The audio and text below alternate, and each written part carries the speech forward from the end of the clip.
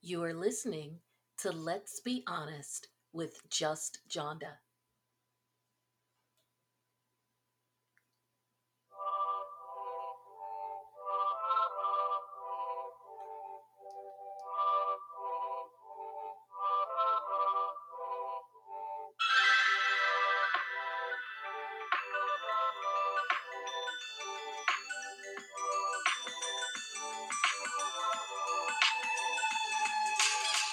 Hello and welcome to Let's Be Honest. I'm your host, Just Jonda, and as always, I am so excited to be here with all of you. So, today we're going to get back to some of our regular programming. We've had a lot of things that we've been trying and incorporating into the show. So, we're still going to see those things, but we're never going to forget where we started, which is talking about some of the news stories, whether it's pop culture, legal politics, and of course, taking a deep dive.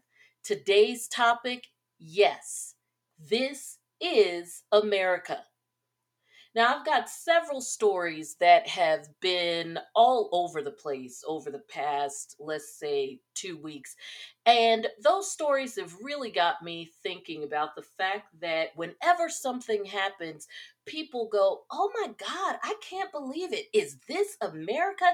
Is this the America that we know?" And my answer is always the same. Yes, this is America. Whether it is something going on in pop culture and all the kids, young and old, are saying save Britney Spears, whether and folks having to issue 20 years later apologies, whether we've got freaky sex stories with police officers or celebrities, the impeachment of a president who was on his way out of office, the stock market issues a couple of weeks ago where people decided, you know what, this was going to be our chance to be on the come up. And the fact that there are powers that be who were literally willing to risk everything, including litigation, investigation, and you name it, to shut it down so that individuals that were not in the top 1% couldn't possibly play the same games that those folks play every day. And we come back to the same thing. Yes, this is America. So I'm going to talk about several stories, most of them in a lot of ways unrelated, but again, we're going to tie it all back together in the end. So I hope you'll go on this journey with me. So a couple of our stories starting with this one involving this officer out of Texas. We had a lot of fun with this one, right? So we're going to get right into this. I mean, at least I thought it was kind of fun. I know you hear me flipping pages, but you all know that I take notes, so you'll get over it. So, the first one, let's talk about sex. Sex in Pennant, Texas. Now, this story, of course, was made for this podcast, right? Those who listen regularly, you were probably like, what? Just Jonda hasn't talked about it? Well, I've been preparing. So, and it's great because I've gotten through to where the situation is now.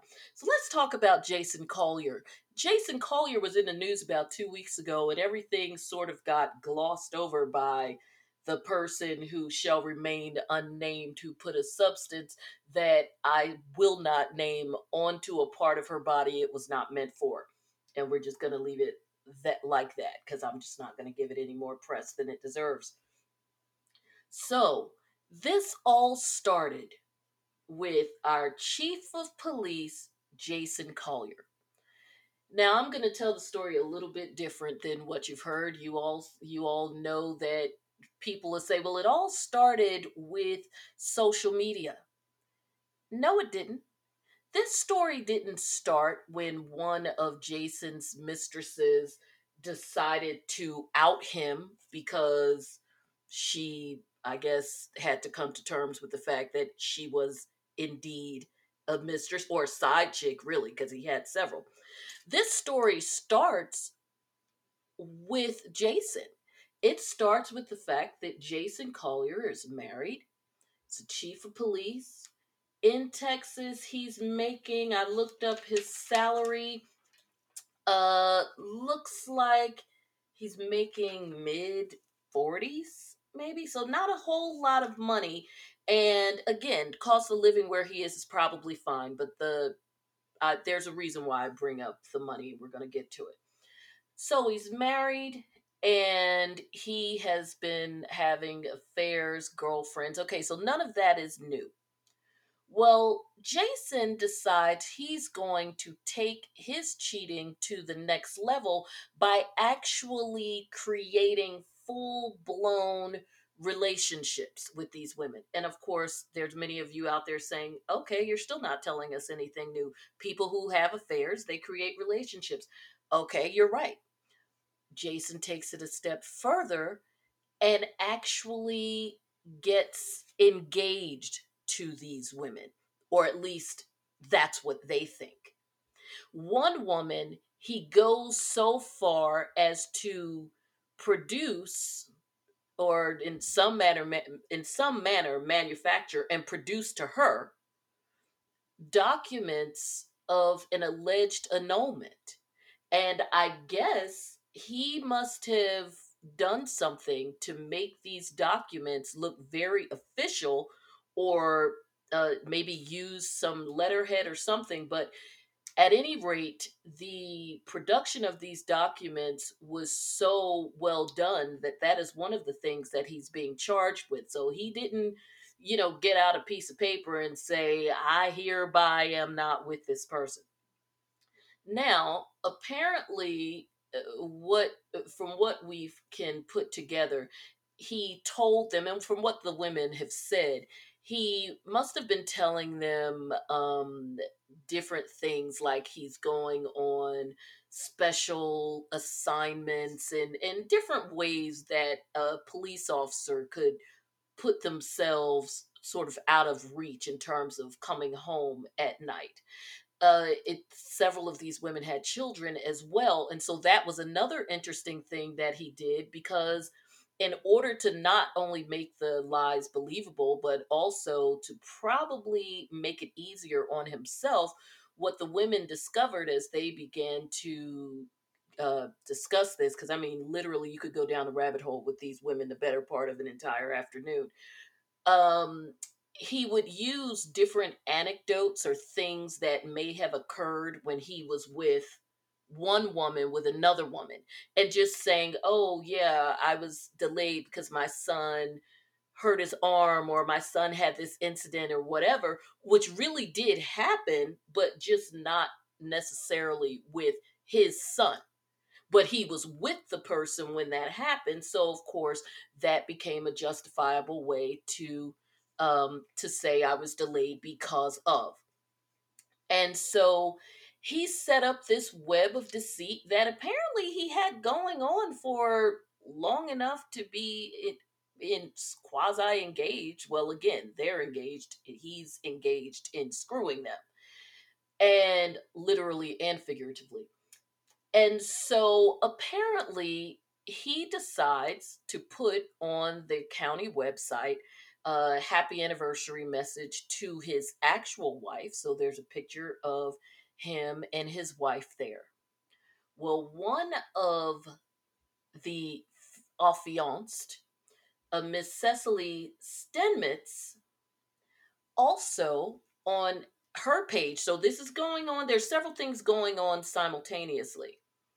So Cecily Stenmitz, right around the same time, posted on her page a picture of her and her boyfriend. Okay, you're my boyfriend. We're affianced. So it would make sense for me to post a picture of us, right? I mean, why not? We're holding out to the world that we are in a full blown relationship, so much so I'm planning to marry you. Later, she posted an update that he was living a double, triple life by dating her and other women, and that he had a wife. So you're like, okay, so how did we jump from point A to point B?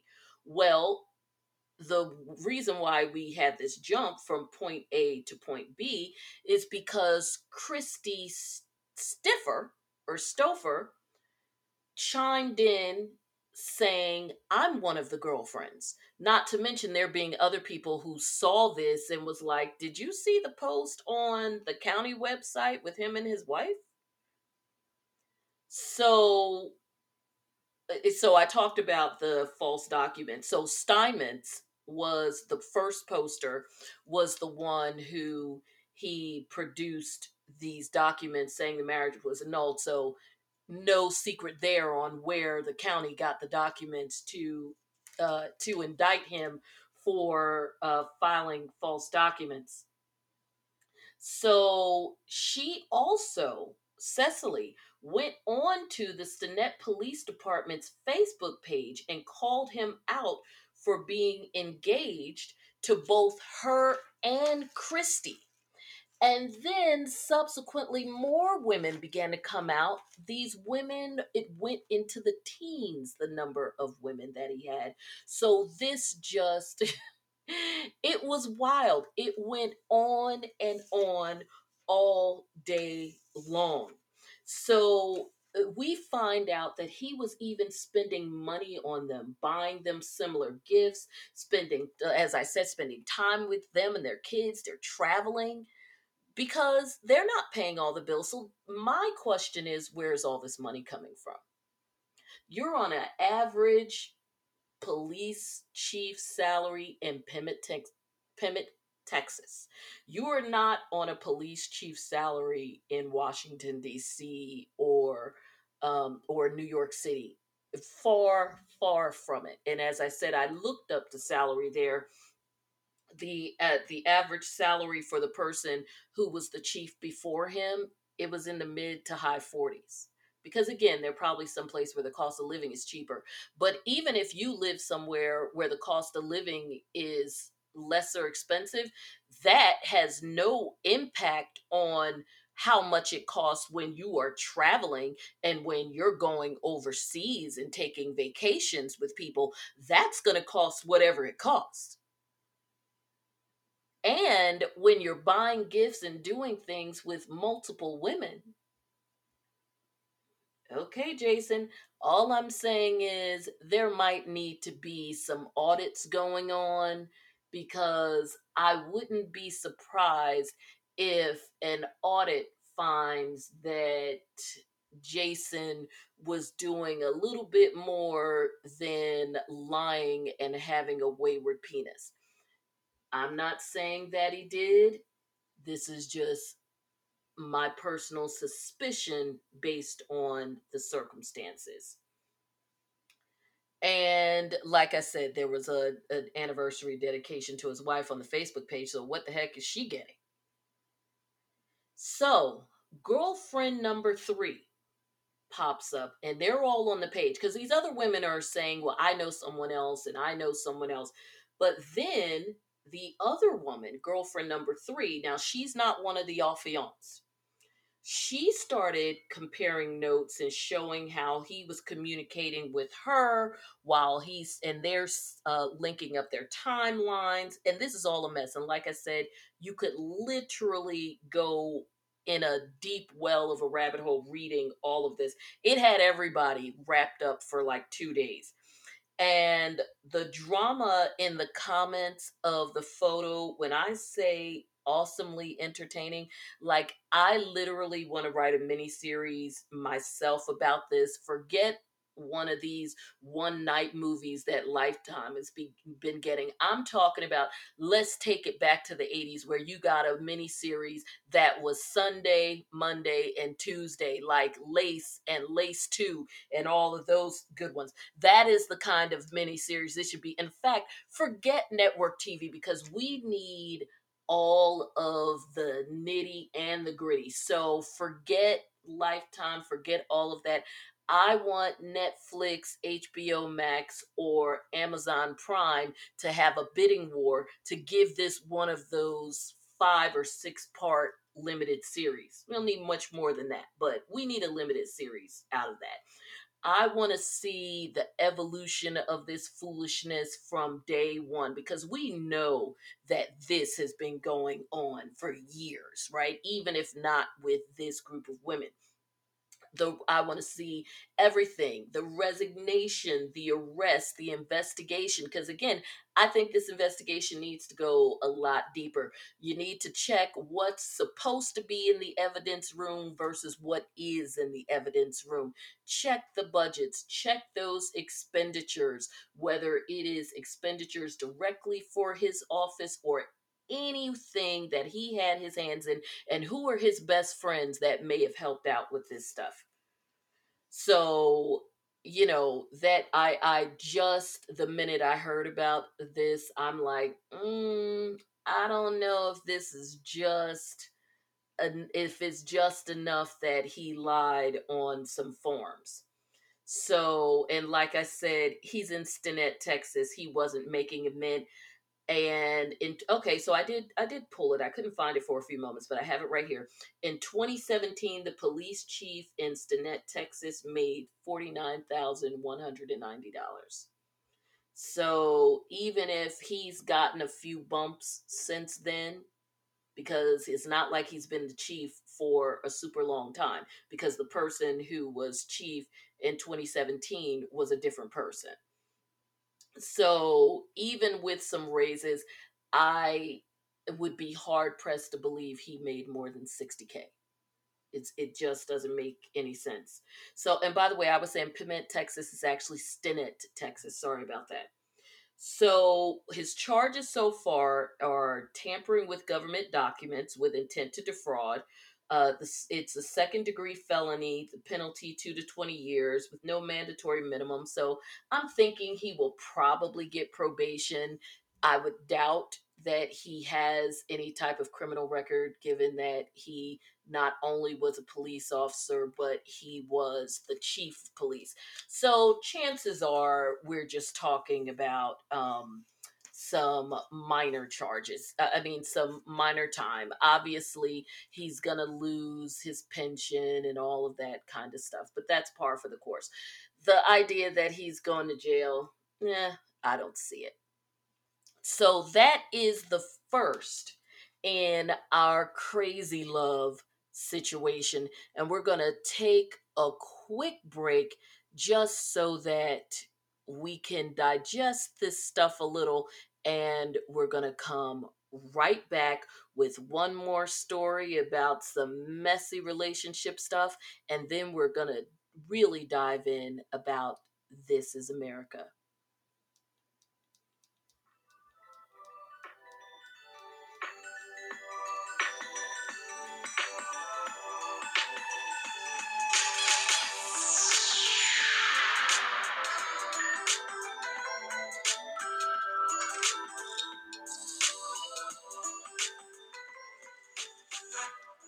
And I'm back again. So, if you're just joining us, this is Let's Be Honest with your host, Just Jonda. And tonight, I am using some of the stories that have been going on the past several weeks in the news to talk about the fact that this is America. And we'll probably have this come up again and again, because apparently people don't want to believe that yes, this is what goes on. Okay, so next, this is one of our celebrity stories this week. Hasn't really been heavy in mainstream news, but it has come up quite a bit. So this involves T.I., rapper T.I. Tip Harris, and his wife Tiny Harris, and a woman who has been a friend of theirs for a decent amount of time, named Sabrina Patterson. Now, a few weeks ago, it was definitely after the inauguration, so I would say probably three, about 3, 4 weeks ago, Mayor Keisha Lance Bottoms named T.I. to a committee there in Atlanta, Georgia. He fancies himself on being a community activist and being involved. If anybody has listened to me long enough, you know I'm no fan. I find him to be quite the misogynist. I am not as fascinated with him as other people. I also find that he is one of those people who surrounds himself or finds himself, because I don't think he's smart enough to deliberately surround himself with them, but he finds himself in the company of people who are intelligent and thus thinks he is by virtue of the fact that he's near them. He is what one of my favorite vloggers on YouTube, Ford's Rocks, calls the intelligent adjacent. She calls him IA. And I love that. So I'm gonna, for the purpose of this, I'm gonna steal that from It's Rocks today, or rather I'm gonna borrow it from you. Love your rocks. So, Sabrina Patterson is a friend of theirs and apparently had a nasty run in with T.I., not recently, but that she claims he pulled a gun on her when she was allegedly defending his wife. Now, in the midst of this, and I'm not even going to try to dissect it all, it sounds like they just have a um, very mingled in multiple avenues of their lives, personal lives as in adult personal lives, as well as the lives of their children, because they claim to have also been mentors to her sons, etc. She is a former dancer, I believe, aka stripper, and just a part of that whole lifestyle that Ti and Tiny and other folks down there are pretty open about being involved in. So she does have a past, but hell, so does Ti and Tiny. So let's not pretend they don't. And so apparently, she claims that even whether it was before or after, because she continued to have a relationship with them, she talks about how he is not a good person to be appointed by the mayor, and Mayor Lance Bottoms, you need to watch yourself being associated with him and having him mixed up in anything that you want to be credible, which that part I don't entirely disagree with, because while we can argue back and forth all day about someone committing crimes, doing their time, paying their debt to society, which he did. He went to jail and coming out and starting their new life with their family and being a father and being involved in his kids' lives. I mean, we've all seen the show and all of that. And I get all of that. I still think in the case of T.I., there is still a lot of problematic things that he says and does, particularly as it relates to women. That while we can say he paid his debt to society from a criminal justice standpoint, and certainly as a black man who has an opinion on those things, having been in the system, knock yourself out. Nobody has an issue with someone talking about something that they actually have knowledge and understanding of, whether it's from actual research or you lived it, and he did. But that does not elevate you to role model status when there are other things in your life or other things that you say and do that are still problematic, and sets a poor example for people who look up to you by virtue of who you are and your status and who you hold yourself out to be, as well as just being generally offensive to 50% of the population, i.e., women. So I'm inclined to agree with her on that, and it's one of those things where people can feel how they want to feel with the messenger, about the messenger, all day long. That doesn't necessarily change the message. Unfortunately, as we know, the message a lot of times goes down with the messenger, but it is what it is. So Sabrina Patterson took it a step further. She didn't just talk about the fact that he allegedly pulled a gun on her and things got physical with them. She also went on to describe the fact that she participates in T.I. and Tiny's rather colorful sex life, which is something that is known. It may not have been known to some of you as my listeners, but it is something that is certainly known in their circles or people who pay attention to the sort of the pop culture hip hop community, especially down there in Atlanta. And it's not even something that Tiny in particular shies away from. And they've been on shows and podcasts, ones that are a little more liberal, shall we say, sexually. And they've talked about the fact that if they want to bring another person into the bedroom, mainly women, if they want to bring another person into the bedroom, they do. Their issues are when one or both of either of them goes off and has a quote unquote relationship with someone else, like when they broke up a couple of years ago, etc. So anyway, forget all that. The bottom line is this isn't she's not speaking out of school when it comes to the fact that these things go on. Where things took a hard left is that she began to describe stories where not all of these escapades, when they bring in other women, whether they're strippers, sex workers, people that they meet out at the club or whatever, that not all of those situations, um, they are not as pristine in as much as those situations can be pristine as others, and I'll explain that these situations often involve drugs and alcohol, again, not surprising, and that the drugs and alcohol, that the drugs in particular, she's claiming that T.I. and Tiny require, Tiny in particular, who she says is the aggressor, then in some instances, that they cloud the judgment of the women and consent becomes a bit murky. And other women, when she put that out, began to allegedly, and all of these are allegations by Sabrina Patterson.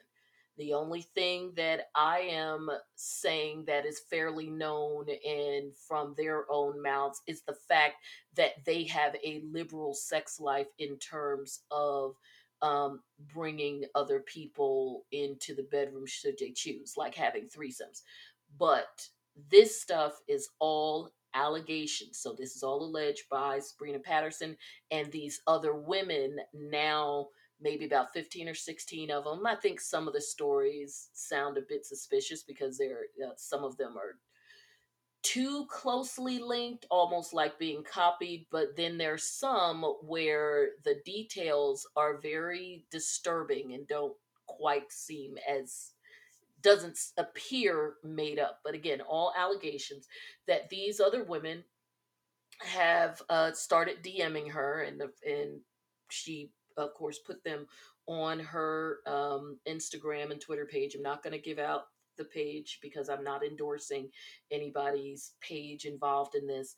And that those women are claiming that yes, they have had situations where they have gone over there willingly, and that when they got there, that taking a drug, mostly Molly, was a requirement.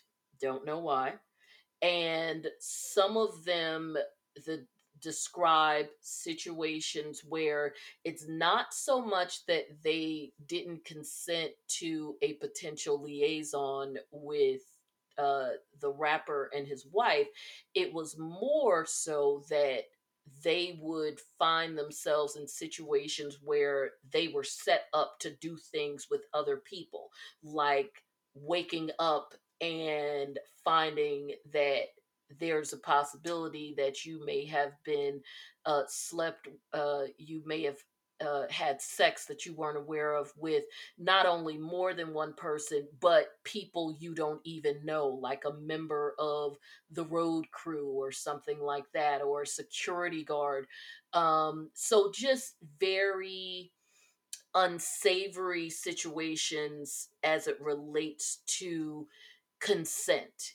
And and it's just very gray, very vague. There was some conversation about there being some questionable ages there, because all of these women, of course, they're going to be young and pliable and interested, where they were late teens, early 20s. But there was at least one story that I read where the companion of one of the ladies was allegedly underage. But again, these are all allegations. The thing that is a concern for Ti and Tiny is, of course, this affects the bag. Because if you are having sex with whoever, knock yourself out.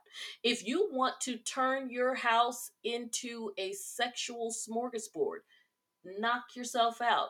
Alcohol, drugs, do what the hell you want. That's on you. And I'm speaking now as a defense attorney. Whatever you do behind closed doors, you're dealing with all adults who are ready and willing to be there and to participate in the activities knowingly throughout the course of whatever activity is happening. Hey, as far as I'm concerned, is no different than uh your friendly neighborhood key party with couples that swing. Everybody knows what they're there for. Everybody is down with the get down, and as long as people are free to um participate or not in whatever activity, then we're good, because all of that boils down to consent. And even if going in the door, you're like, okay, I'm going to do this, I'm going to be down, as long as at no point, if you change your mind, that has not been taken away from you, you're good. Or your host is good, shall we say. So that's where things get a little murky with them. There's, of course, again, there is questions about Miss Patterson. There's questions about whether or not any or all of these allegations that were supposedly sent to her are true. Of course, you're going to have people, especially the Ti and Tiny stands, who are on some kill the messenger type stuff. They came out a couple of days later and denied the situation with her. They had one friend, not terribly bright, who got on her Instagram like the first night because she was so incensed that these things were said about her friends. So she denied it, but at the same time, sort of co signed at least a part of it by saying something to the effect of, you want to tell everything, you want to say this, you want to say that. How about you tell about how you helped to recruit the girls? Well, so you're at least in part saying that some of these things took place. But again, as I've said, number one, all of these are allegations. And number two, as long as consent isn't a question, folks can do what they want. So, in this America, okay, because you do have that freedom. So, what has happened as it relates to Ti and Tiny, at least any financial or corporate fallout from this, I'm not sure if and it may not have at all. It have impacted his appointment to whatever this commission is in Georgia. And, we know that not all appointments are made the same. Some of these things are purely symbolic. And personally, if I were to advise the mayor's office, I would leave it alone. It is in its entirety. If there's not anything going on where there's anything scheduled that where they have to appear together, or the committee is doing anything public or anything like that, I would leave it alone, because right now they're just allegations. You're innocent until proven guilty, and nobody's been charged with anything. It's just a bad look. Now, as it relates to Viacom, who owns MTV, VH1, and freaking everything else, they have suspended, so we know what that means. It ain't happening. They have suspended production, or moving forward with production on the upcoming season of T.I. and Tiny's show, The Family Hustle, where it's them and several of their other family friends, Latoya Luckett, the singer Monica.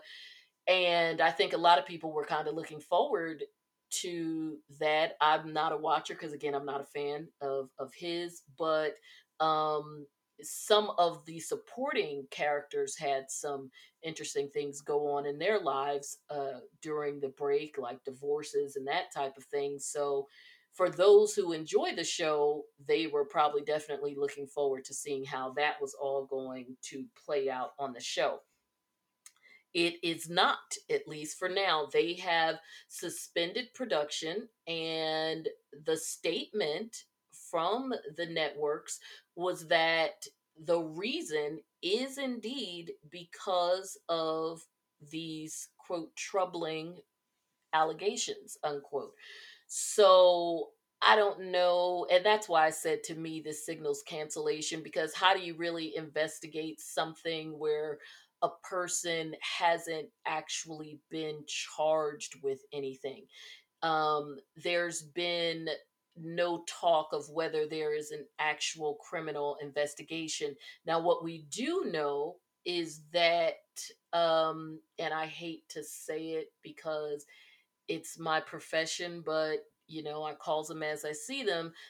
Celebrity lawyer ambulance chaser Lisa Bloom, in the spirit of her mother Gloria Allred, has come into contact with some of these women and has even put out like a little mini commercial on social media for any of the women who have been involved in this and believe that their encounter was one of the more concerning ones. As I said, consent being the main issue, to contact her. She claimed on her um, Instagram, or on her little mini commercial, that they do have at least one person who they are actively um, representing, and are speaking with several others. Personally, I would think that Lisa Bloom would leave alone anything that involves somebody trying to go up against anybody in Atlanta, after she had that whole Usher Raymond Quantasia debacle, when she put that young girl up there claiming to have been in a whole situation with the singer Usher Raymond, and then it comes out that this young woman has been claiming to have been with this celebrity or that. Her other friends started dropping dimes on her. I mean, it was just a mess. But hey, I guess, work ain't honest, but it pays the bills, is as Erica Badu would say. So that is our second, like, oogie kind of sexy story. And people would go, does that really happen? Yeah. Does that really happen and get out into the public and everybody knows about it? Yeah. Where does it happen?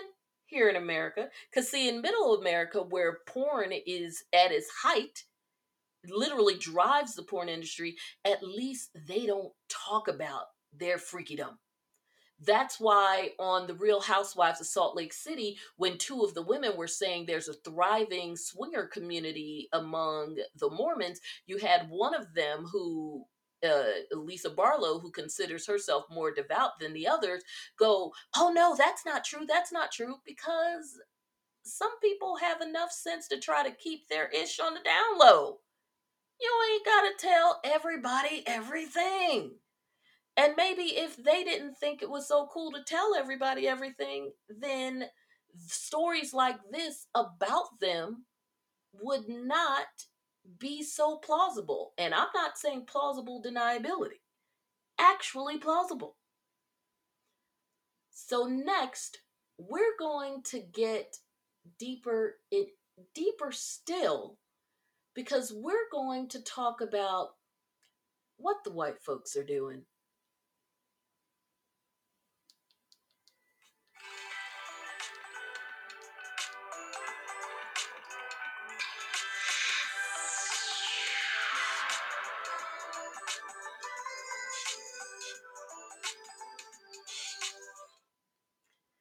And I'm back.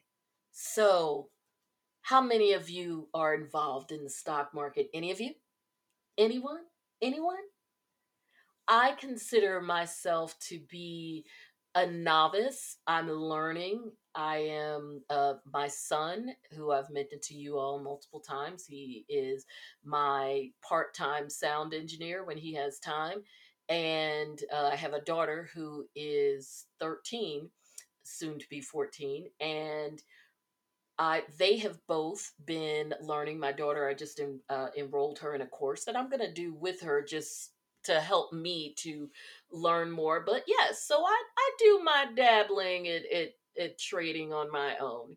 I would not say that I was an expert. Please don't ask me for your tips. Hell, I get tips from my son. So, but anyway, unless you've been living under a rock, and some of you do, which is great because you come to me, then you know that the stock market community went nuts a few weeks ago.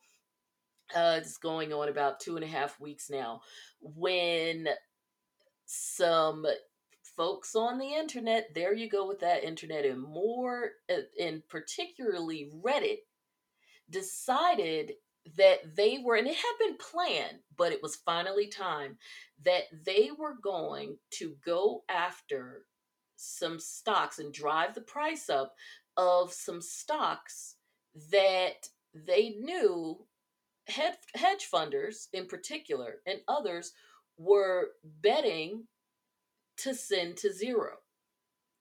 And one of them was GameStop. So you've heard this: GameStop, GameStop, GameStop. What is the deal with GameStop? Why is that a big deal? Just John to explain it to me. What exactly happened there?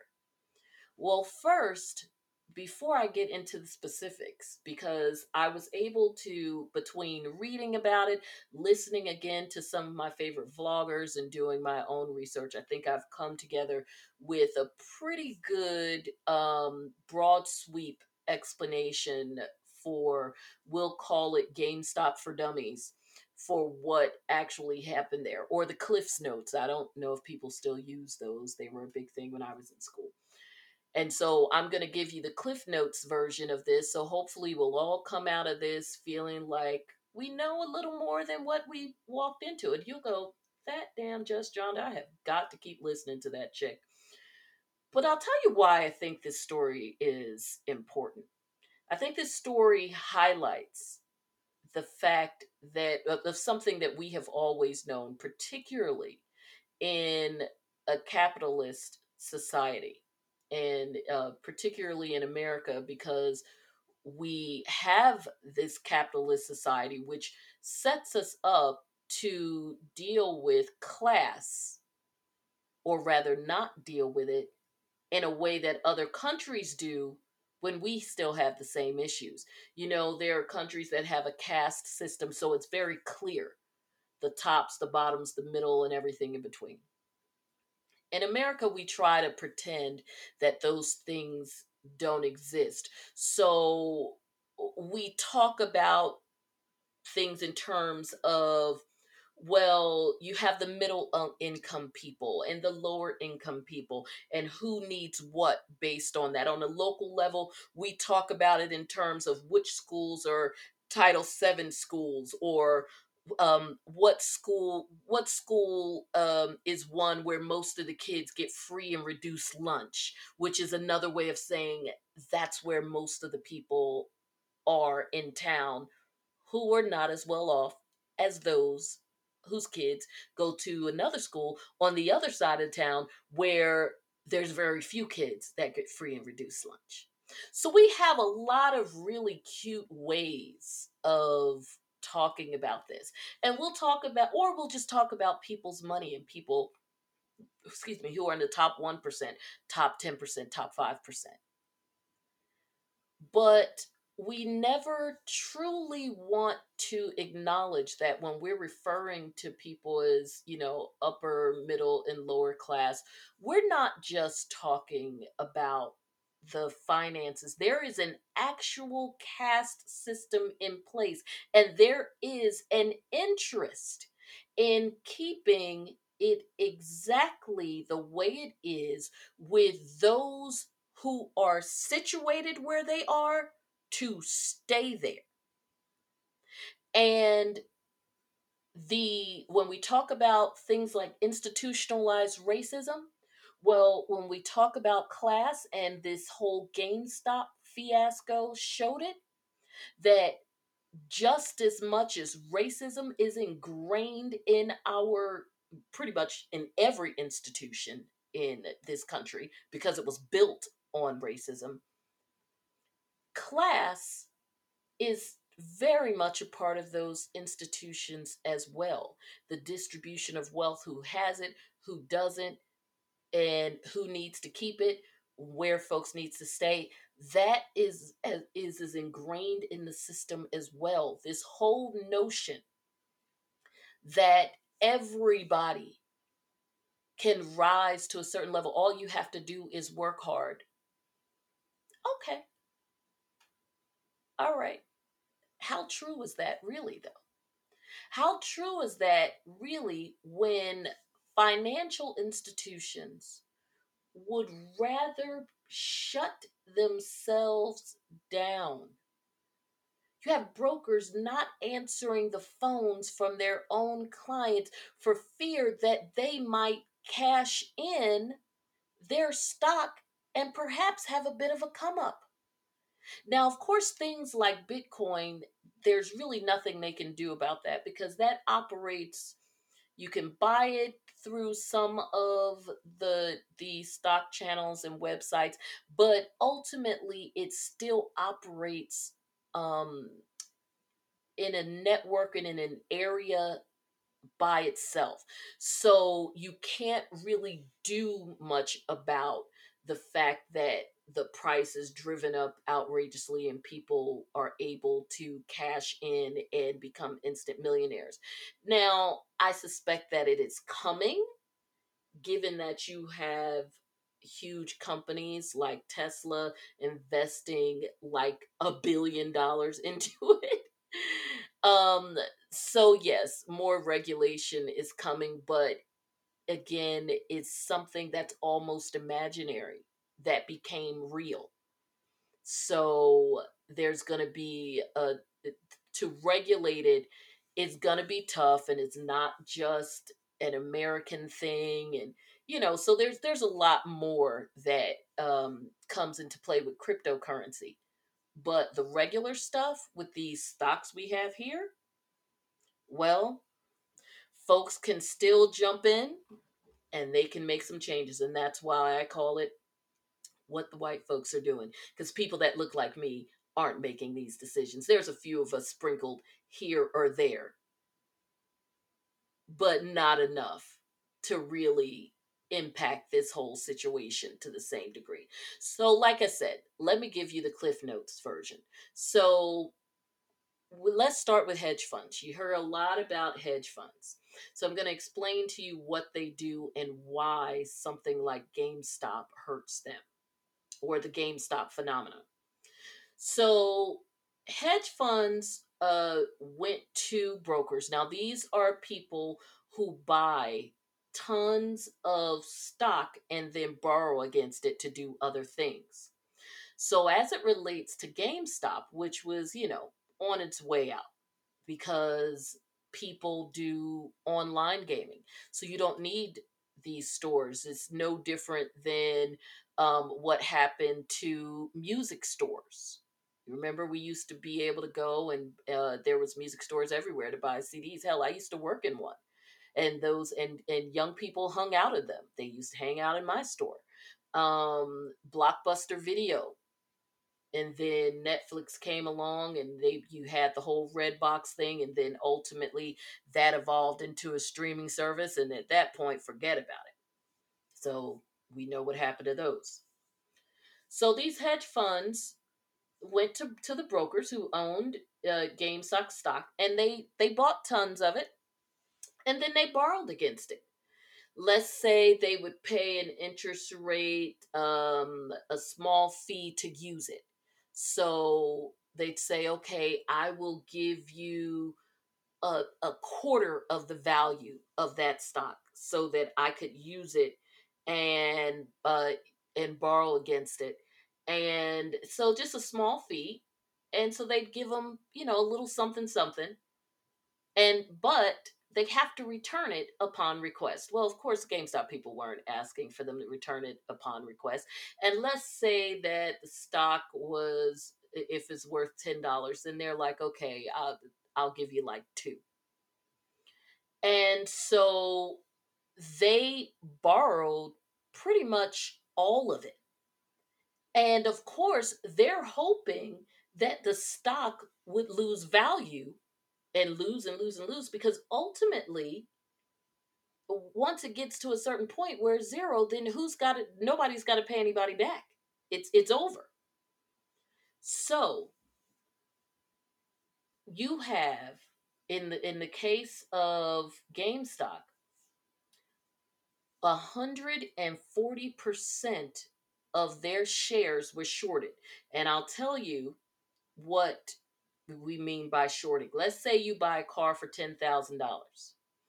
And well, or there's a car that's worth $10,000. Well, you sell it to somebody else for $5,000. So now you've got that $5,000. Then that person sells it to somebody else for $2,500. So now they've got that. So each time it goes down the line, this stuff can be sold over and over again, because again, people are borrowing from it. So now the problem is, once that happens so many times, the hedge funds put themselves in a position where they would end up having to buy back more shares than was available, because they would have to buy back, excuse me, more than what's available, because it's already gone so far away from them.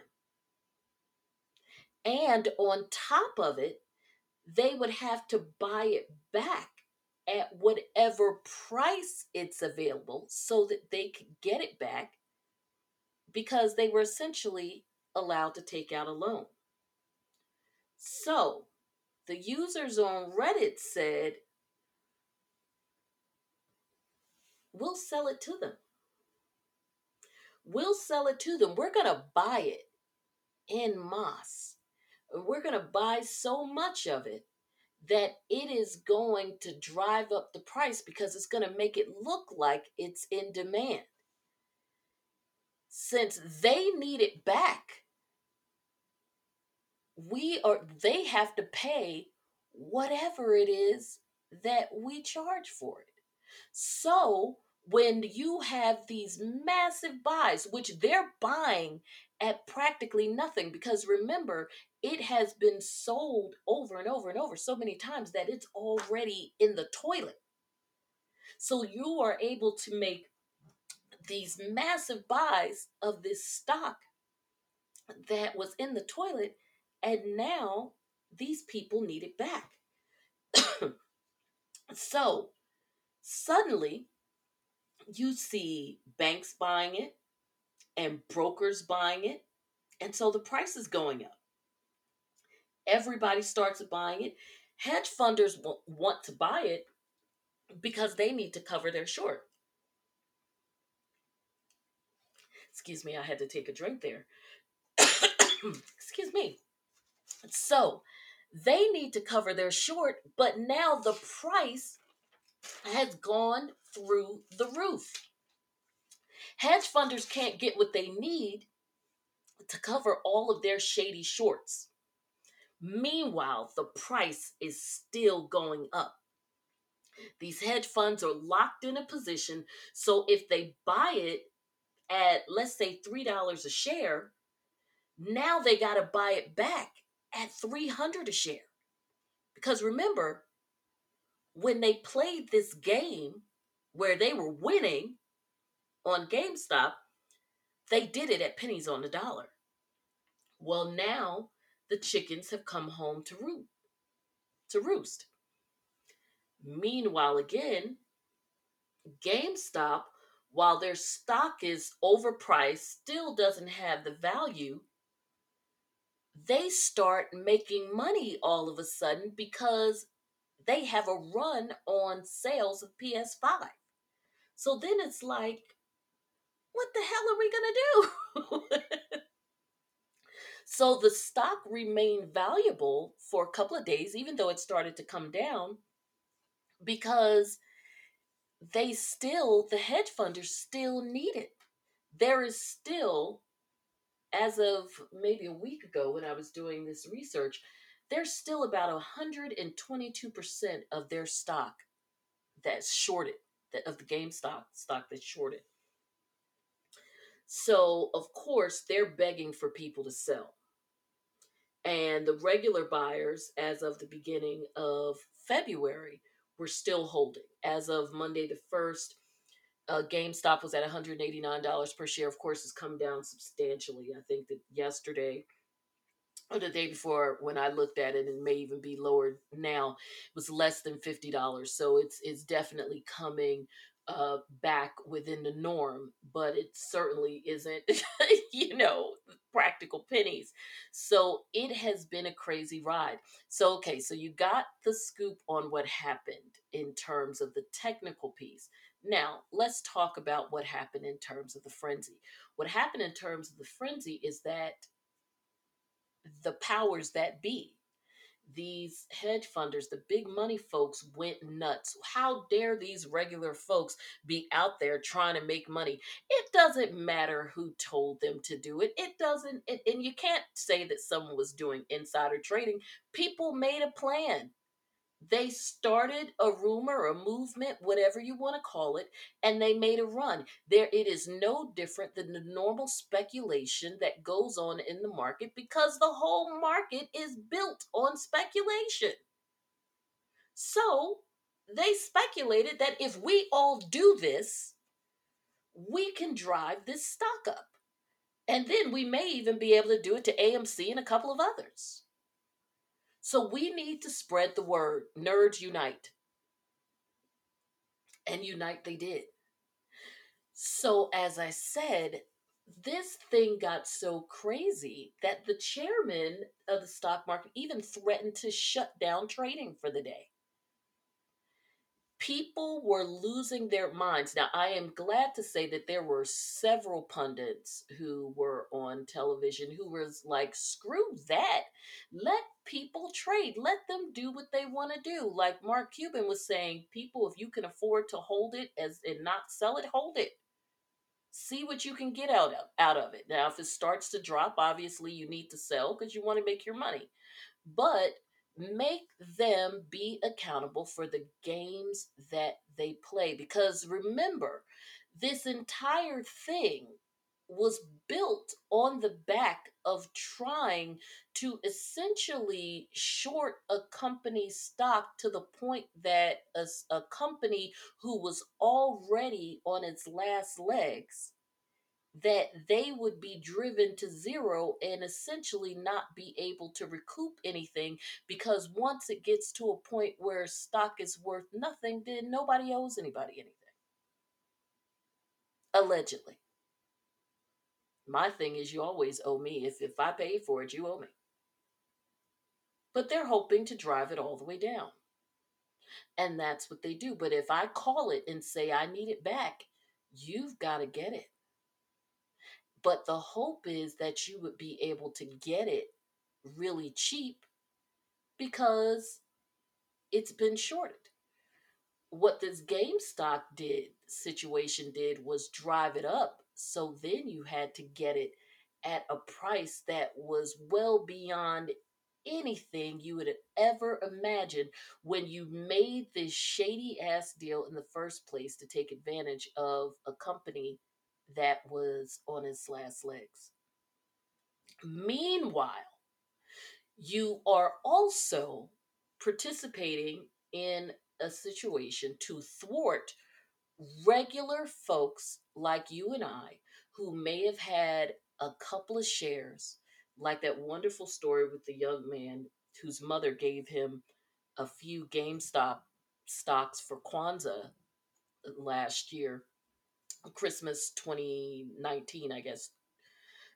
Yeah, and of course, now they're worth over $20,000, and she was able to cash them out for him. So it's very interesting because, again, the mechanics, I told you about it just so that you can understand it. But does that really matter? What really matters is you live in a system that claims it wants you to win unless your winning is a perceived threat to those who are already sitting in the winner's circle, no matter how it is that they got there. There's not supposed to be enough room for you. We'll be right back.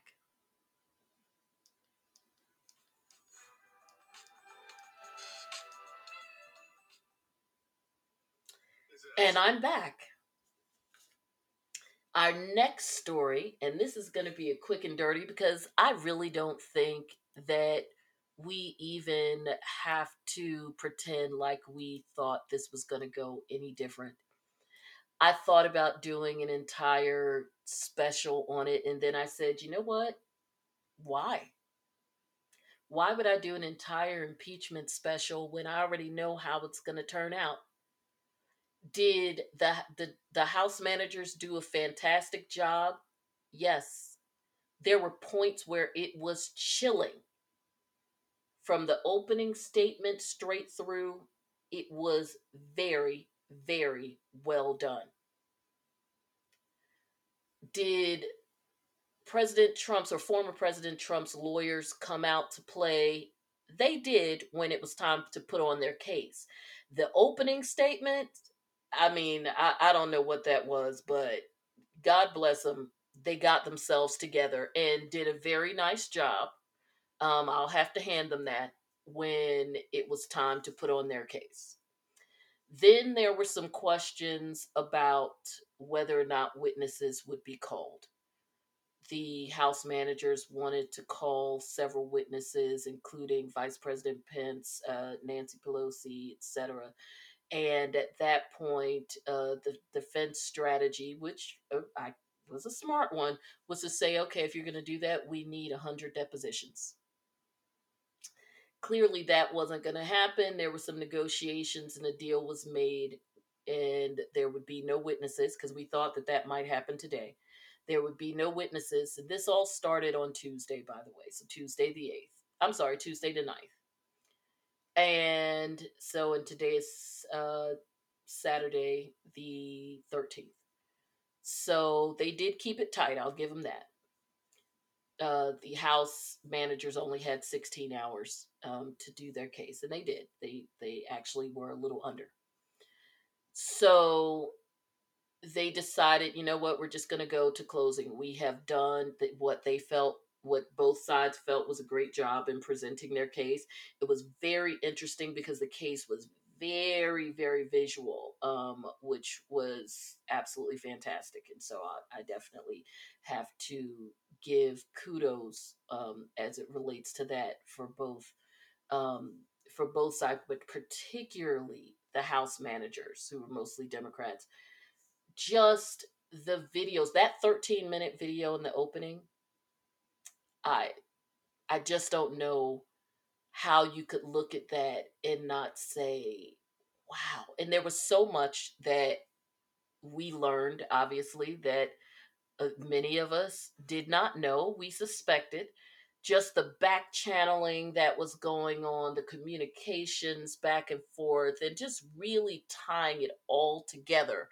Um, just really tying it all together with the individuals who we knew were involved in this situation, up to and including former President Trump himself. And again, none of this was a surprise. So ultimately, what was decided was that the uh, was that they would do their closings, great closing statements, and that the Senate would vote. Now, personally, I never thought that the impeachment hearings should have gone on. I don't have the constitutional question. That part doesn't bother me. That some Republicans, including Mitch McConnell, which I will read you his statement in a moment. I don't have an issue with the constitutional question. The situation occurred while he was president, and to me, it's no different than any other situation where people get charged and or convicted of offenses even years after the fact, or when or for instance individuals in the military may face court martial even after they are no longer in the military for crimes that they did when they were there. So I don't have that particular issue with it. My issue from the beginning was that I knew that the Senate wasn't going to convict. It just wasn't going to happen. So they were not going to get 2/3 votes. There was never a question that they weren't good, that they were going to get 2/3 votes, no matter how well the case was presented. It just was never going to happen. And anybody who thought that it was, well, I've got a bridge in New York to sell you, and one in California that isn't exactly golden, but they call it that, and I'll sell you that one too. It was never going to happen. The fix was in, and I don't mean the fix in the Donald Trump sense. I mean just in the colloquial term, the fix was in. Individuals had already decided what they would and wouldn't do. I mean, for God's sakes, Ted Cruz is walking around with a freaking mullet. The hell is wrong with him? I mean, it's just, anywho. I get frustrated even talking about it because it's just a waste of time and resources. It was a waste of time and resources even for the individuals who put on the case, a remarkably well done case. You know what? It was a waste of your freaking time. You could have been somewhere doing something on behalf of your constituents instead of putting in the hours and hours and hours preparing this case and having your aides and law clerks and everybody preparing this case, because this stuff was well done. So it is clear that there wasn't just skill, but this was where that wonderful place where skill and preparation and hard work all come together to make you look good. And they did that. But it was always going to ultimately be a waste of their time, because even if your point was to show it to the American people, you were preaching to the choir. Sure, it was put together in a way that made it even more horrible because you saw these clips all together, but we watched it unfold and that didn't change people's minds. Those who felt a certain way about this went in feeling a certain way and came out feeling a certain way, and I defy anyone to say otherwise. This is what it is. We knew that. Why? Because this is America. This is America. This is America. It's land of the free, home of the brave, all of that. Unless My guy's in charge and your guy's not. Unless, as we just learned in the last election, a person that we don't want gets elected and then we storm the Capitol. Unless, as we saw with the GameStop, the wrong people potentially have a means of making money and making those who make their life's blood off of speculation and undercutting other companies have chickens come home to roost. Unless you are a woman that is probably of means much lower than your celebrity counterparts, and you're put into a position where your consent may be questionable. Unless you are a woman in Texas and there is a man who has some air of power and influence that can lie to you and several others and still have tremendous support, because it's not like people didn't know what he was doing and he will still come out winning. And despite the things that you told on him, you will still be made the fool,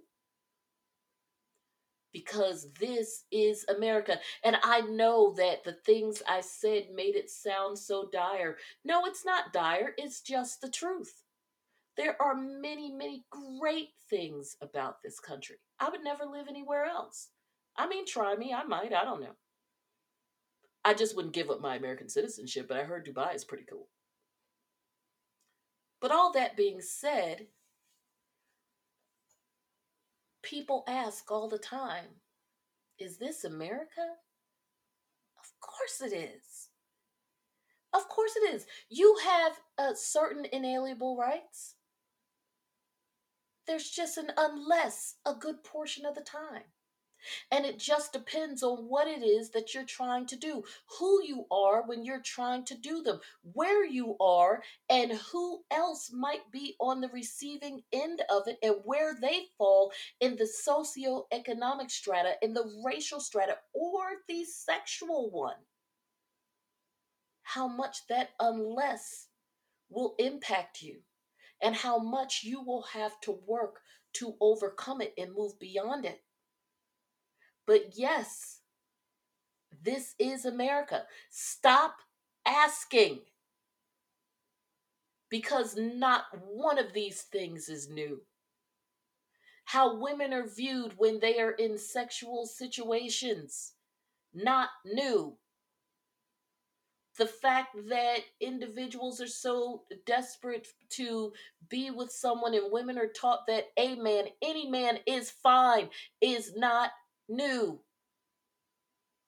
That's why you'll believe anything anybody tells you when they come and go and you see them once a week. Unless you're a pilot and unless he's a pilot and you see him getting on the plane, what the hell? Unless you are a regular person trying to make $1 out of 15 cents and you end up bumping up against the people who are used to having that dollar and the freaking 15 cents. Unless you are apparently on the wrong side of history when it comes to holding those in power accountable for their actions, even when what they have done is not just steeped in the fact that they want to win. Sure, for President Trump, what he wanted was to win. He did not, he was just could not conceive of the fact that he lost.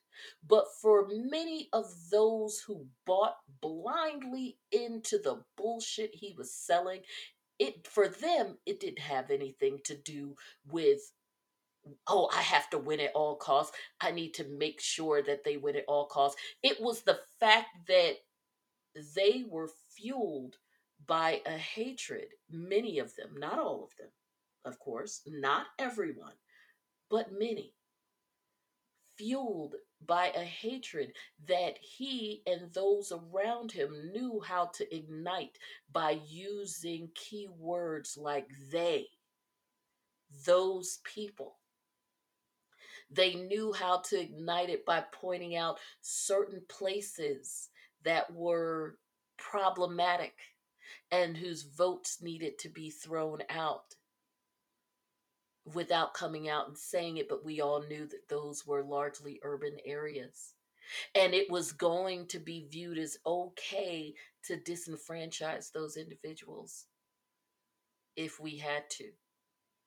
Those people who stormed into the Capitol did it arguably under this righteous umbrella of the election was stolen from our candidate. But what underpinned that is what the candidate ignited in them. Something much deeper, something much more sinister. I'm sorry, something much more sinister, something far sicker, an illness that has plagued this country for generations. And so when I say this is America, does that mean that all hope is lost? Absolutely not.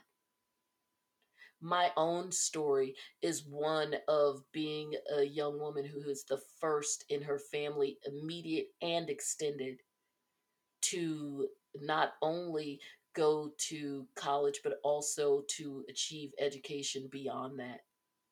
And to have all of them there and proud of me and with me and what have you.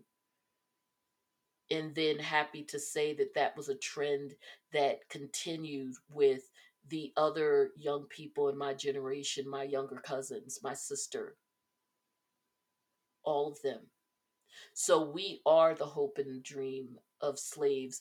There are many who are. I am living Black history in my family. I'm living history in my family. And so many people can say that. And that happened here in the United States of America. And I'm proud of that. But we can be proud of our country and still speak its flaws and expect that accountability will come to bear when she's wrong or we have been wronged by her.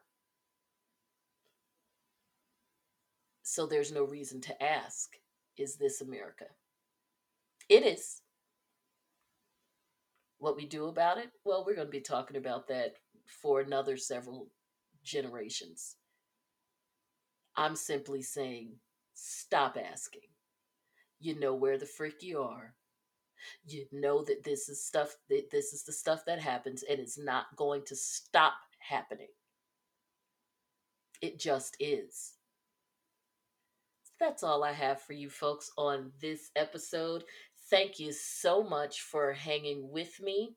And I know that ended on a little sobering note, but I hope I brought some fun and some interesting things to you. We've still got lots more to come. I cannot wait until you all hear the episode regarding pardons. I think that there is never a time, I don't care that it occurred a couple of weeks ago, that everybody needs to understand how these things work because it's actually something that's continuous, is constantly going on.